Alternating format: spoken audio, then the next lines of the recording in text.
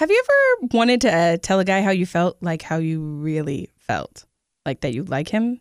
Have you ever wondered what would happen if you did? This might be a story you need to hear. This is the Non-Exclusive Podcast. Real life stories that help relationships flourish. Hosted by Rebe and Candace. Okay, so I'd heard about Rebe's story before I actually heard Rebe's story. It's that infamous. But the root of it is bravery. It's going to give you some really good examples of how to actually be brave.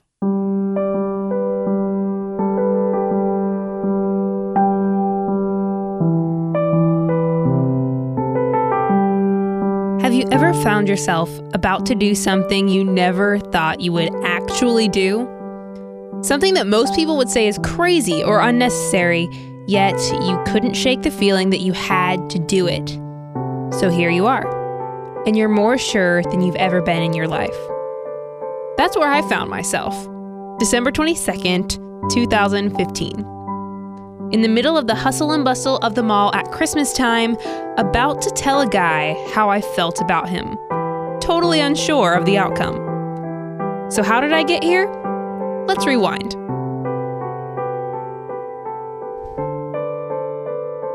I wore this key around my neck. It wasn't even the key I was supposed to have. I bought it for my friend, one to match my key, etched with the word hope. But when I spent the weekend with her and she poured out her heart, it was clear that she needed to be reminded of hope. So I kept the other one. It said fearless. I don't know why I need to be fearless yet, but I guess I'll find out. And boy, did I ever. You needed to know that before I get back to the guy. You also need to know that up until this point, I wasn't one to fall for a guy very easily. I had gone through college completely single and full of ambition.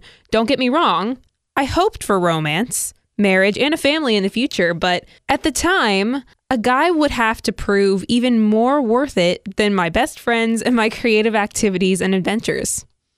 Okay, finally, back to the guy. Let's call him John. John is tall, stoic, and muscular. He and I had been friends for a good year.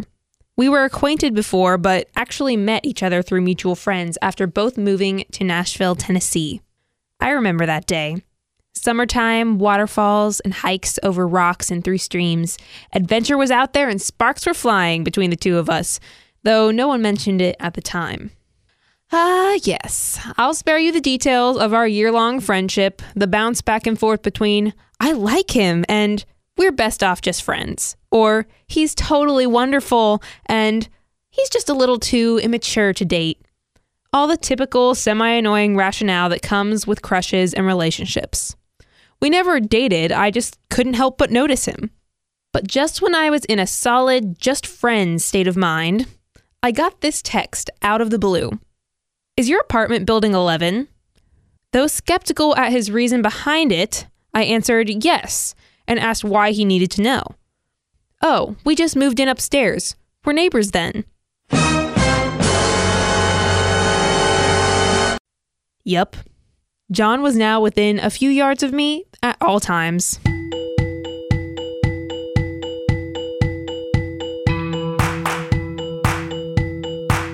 Before we go any farther, let me introduce you to the other guy. What? You thought there was just one? Let's call this guy Joe. Joe is one of the sweetest, most thoughtful guys you'll ever meet. He lived nearby, had mutual friends, and started running in the same friend circle as I did. Soon enough, I found myself hanging out in groups with John and Joe multiple times per week. We had movie nights, game nights, went to concerts, went to church together, went out for milkshakes, invited each other over for dinner, all kinds of things. Then Joe started bringing me my favorite coffee before church. He bought me fancy tea as a housewarming gift. He was very attentive and remembered things that surprised me. Joe was showing interest. I've had friends speculate how great it would be to have multiple guys to choose from in their romantic picture. Yeah, you'll think that until it actually happens to you.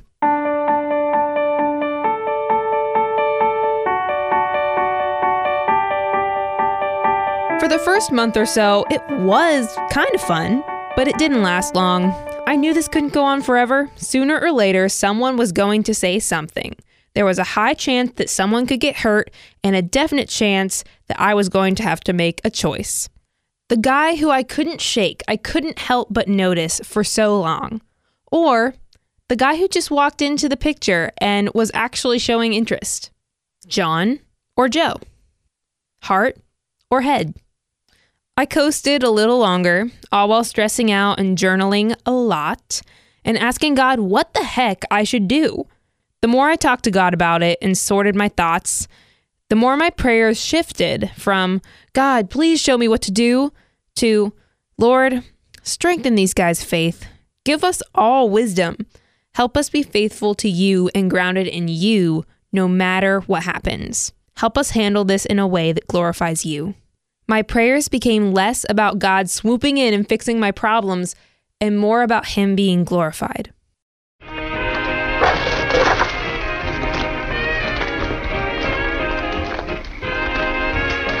I didn't tell anybody I was coming over here, you know. When'd you get back? Tuesday. Let's get that dress. Do you like it? One night we were watching It's a Wonderful Life. I love that movie so dang much. We got to the scene where George visits Mary after she comes home from college. Mary has on her best dress, coaxes him in, has their song playing, and even has a cross-stitch picturing an old inside joke displayed in her home. The scene shows George feigning disinterest, the two of them quarreling, and eventually they end with a passionate kiss. Then it cuts to George and Mary joyous and in love on their wedding day.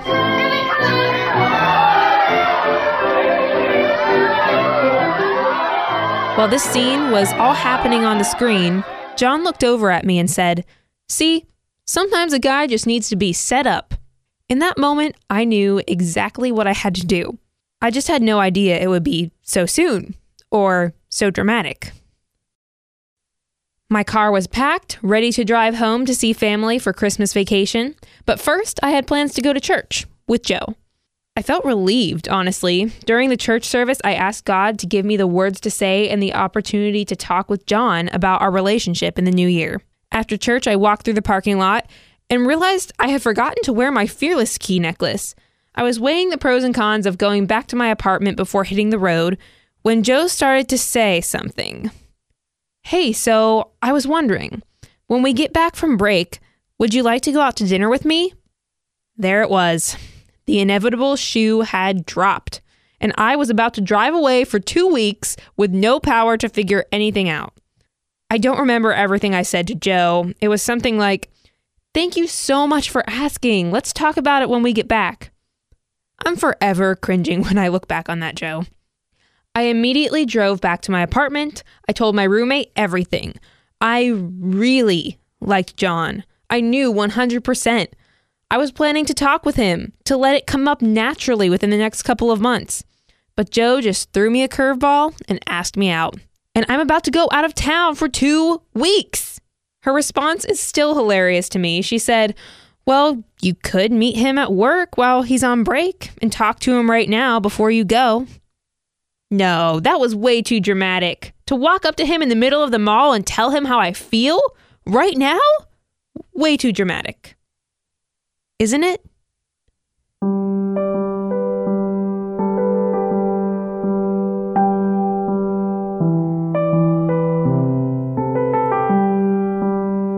That brings us back to where we started.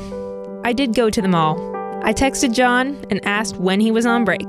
I knew it was probably the craziest thing I had ever done, but I knew it was exactly what I needed to do. I need you to take note of where my heart was at this point in the story. 1, I was prayed up. I had been talking to God about this and copying scripture in my journal for a couple months now. I still have those journals to prove it. And 2, I decided it was worth the risk. Even if his answer was no, I needed an answer for my own well-being so that I could move forward.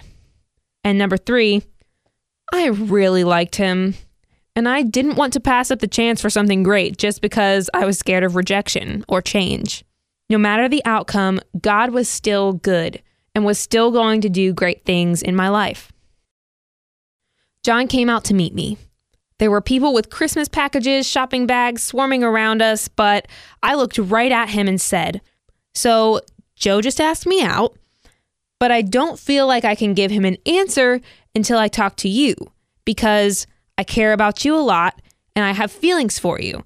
And I need to know what page you're on in order to move forward. If it's a yes, I can move forward. If it's a no, I can move forward. I just need to know what you think." He blinked at me for a second and went on to tell me that he did care for me and he thought I was pretty awesome, but he just wasn't ready to date right now. And with some stroke of Holy Spirit wisdom, I anticipated this question and came back with, "Well, do you think you'll ever be completely 100% ready for a relationship?" He chuckled and said, "Well, no, I guess I'll never be completely ready." I said, "I'll never be completely ready either, but I think we could be something really good, and I think it's worth a shot." I could tell his mental wheels were firing on all cylinders. He blinked a few more times and said, "I'll tell you what, let me think this over and pray about this, and then we'll get together and talk about it after Christmas vacation." I agreed. I thanked him, then walked out of that Christmassy mall and felt like I could fly. There's nothing like finally saying something you felt for over a year. There's nothing like being brave. Yep, as you suspected, we have an Instagram. We love it. We love posting pretty things and a lot of coffee pictures. If you enjoy Instagram too, check us out at Non-Exclusive Podcast. You'll read additional details to the stories you hear. Plus, you'll get to match faces to names. Unless I change my hair again.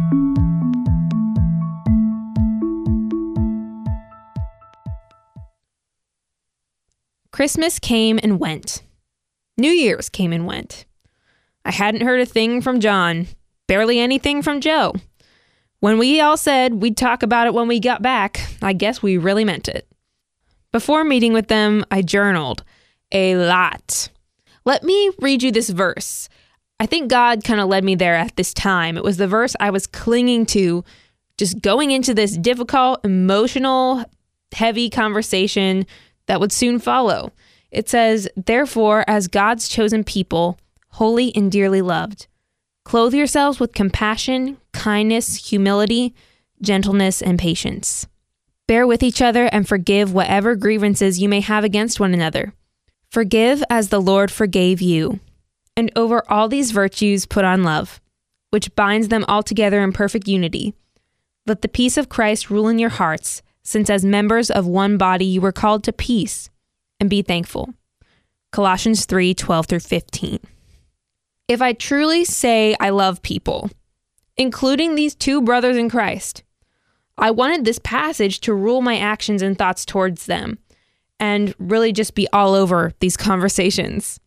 The night after I returned, I met up with Joe. Friend, take note of this part. I told him everything. I told him exactly why I hesitated. I told him how incredible he was. I told him it wasn't fair to lead him on when I had feelings for someone else. I told him who I had feelings for. I think he was surprised, but he said he was grateful for an honest and respectful answer instead of a classic excuse. The next night, the moment came. I met with John. We sat down at an Indian restaurant, and after we ate, he gave me his answer. No.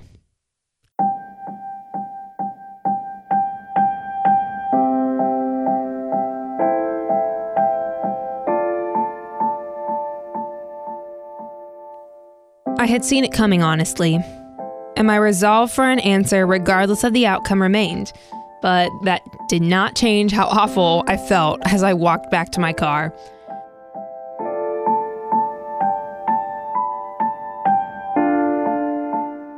The next day, I was sitting at lunch, moving slowly from lack of sleep and abundance of disappointment from the night before. Then my phone went off. It was a text from John. "We need to talk," it said. I get off at 8:30. Panic. What on earth could he have to say to me? This better be good, I thought, and we made plans to meet. As I sat in the booth at Steak and Shake waiting, I wrote this in my journal. God, if you would be more glorified in my life by adding a relationship with John, then by all means make it happen. But if not, help me get over him, please. I had barely finished when I looked up to see John taking the seat opposite of me. The first thing he said was this: I owe you an apology. Last night I went to bed and I thought, I think I might have just made the worst mistake of my life. He went on to explain his own fear of losing control, how he had this plan set up for the next 5 years and he didn't expect a relationship to fit into that. He focused on what he had set out to do in his personal life and career and quite frankly was afraid of straying from that plan, afraid to step out of his comfort zone. But he did have feelings for me. He did think this could be worth a shot. If you're still willing, I'd really like to take you out on a date. I said yes. I think my quick answer surprised a few people. He disappointed me. He had his chance, right? Wrong. See, first of all, I know his character. We'd been friends for a long time and had trusted friends in common. Second of all, how many men are willing to come back and own up to a mistake they made because of fear and so fully and graciously apologize for it?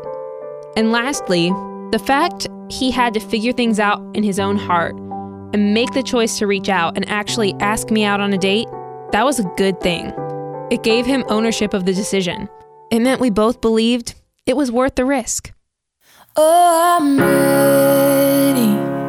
I've never been so sure, quite so steady. I'm gonna live my life to keep the promises I made. Even though I make mistakes, I know I'm ready. Fast forward almost 2 years later, November 12th, 2017.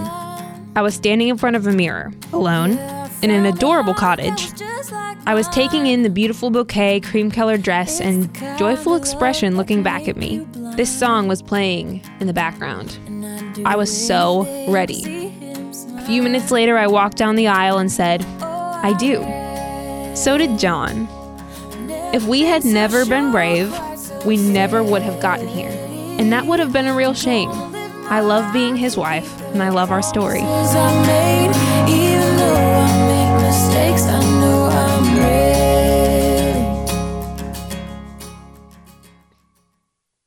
Okay, so the first time I heard this story, I was like, who is this girl who straight up walked into a mall and told a guy how she felt about him? That takes so much courage. That's like beyond anything, I could ever imagine doing. And I was like blown away.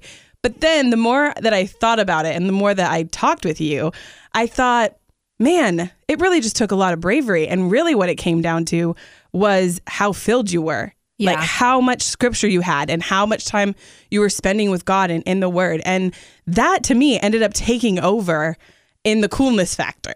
Like It went from, whoa, she's just really gutsy to, whoa, that takes a lot, because to be that filled is hard to do. Yeah, that's the thing. I end up telling this story a lot and I feel really good about it. Like, oh, I was so gutsy. But the irony is that there have been so many times since, especially in like our dating, that I did not live up to my bravery at all. Like that moment was a great moment. And you're right, I was brave. And it was because I was filled up. I would not have been able to be brave had I not been always talking to the Lord, journaling my thoughts, journaling scripture, just meditating on that, having that in front of me, and just being reminded that the outcome did not change my faith and the outcome did not change my identity or anything. I was going to be okay. That's how I decided it was worth the risk, because at the end of the day, it didn't really matter. I was going to keep living my life. I was going to keep following the Lord, hopefully. That was the plan. Yeah. And hopefully. But it's just funny that a few months later, in other areas of my life, whether it was personal goals or desires or career things, that I just was not giving to the Lord at all. I was just letting them make me anxious. And instead of bringing those to Him, like I did before, and like is really the point of that story, I didn't. And it was miserable. And I just felt very isolated, very alone, and I think I could have handled certain things a lot better. One of many examples I could give was especially after we had been dating a year, John and I was just impatient as all get out because I had liked him for a long time, and a year was good, right? That's enough time. Of course. But I just was really struggling with just fear that I was in it more than him, the lies that, you know, I cared more than him, and that he was dragging his feet for reasons that weren't true. And I knew that logically, but I let the fear and the anxiety and the worry talk a lot more than I let the truth talk to me. And obviously we made it through, and I learned a lot from that, and it was okay. And we talked through that, John and I. But I just wish I would have handled it better. And I wish that I would have given that to God. And I wish that I wish that I could look back on my journal during that time and seen all of the scripture and all of the prayers and all of the worship lyrics and all of the things that I look back on, you know, the story you just heard, and see in my journal.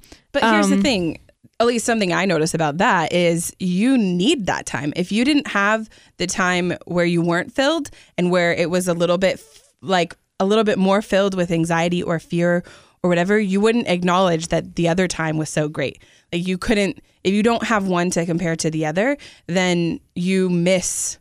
You were bound to have it happen eventually, basically. You could have stayed in the Word a lot longer.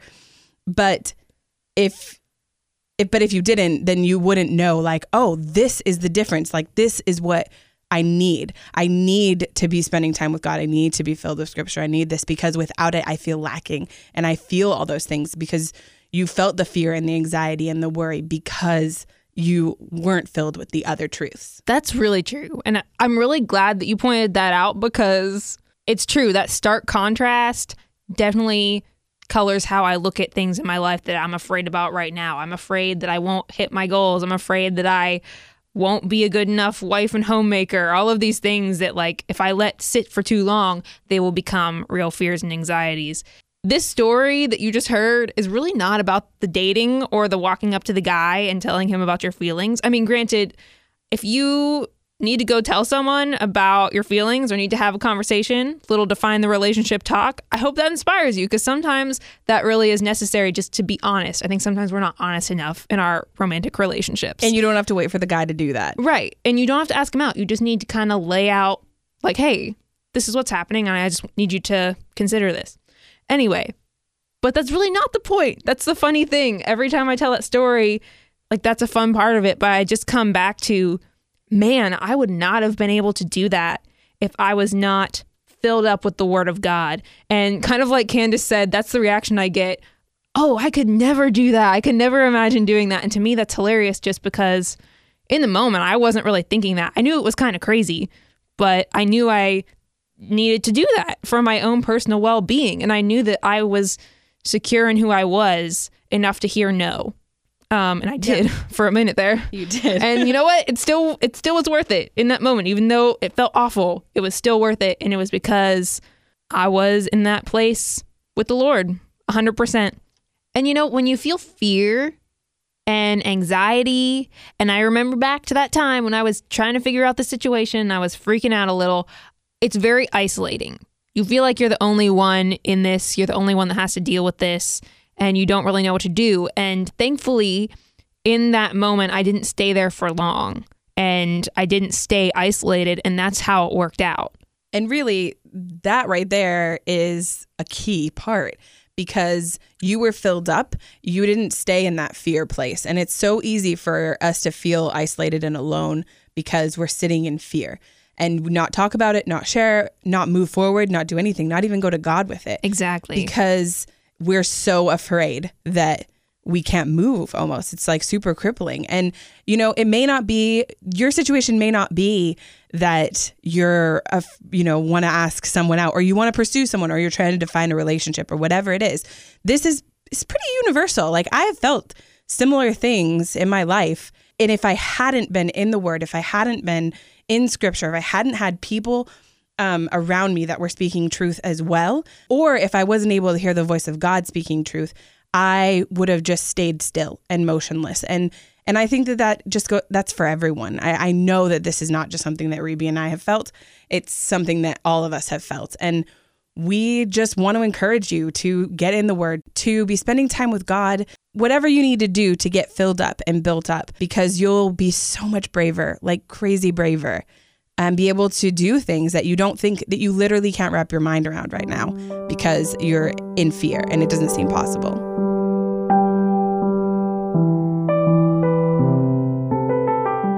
If you abide in me and my words abide in you, you will ask what you desire and it shall be done for you. By this my Father is glorified, that you bear much fruit, so you will be my disciples. John 15, 7 through 8.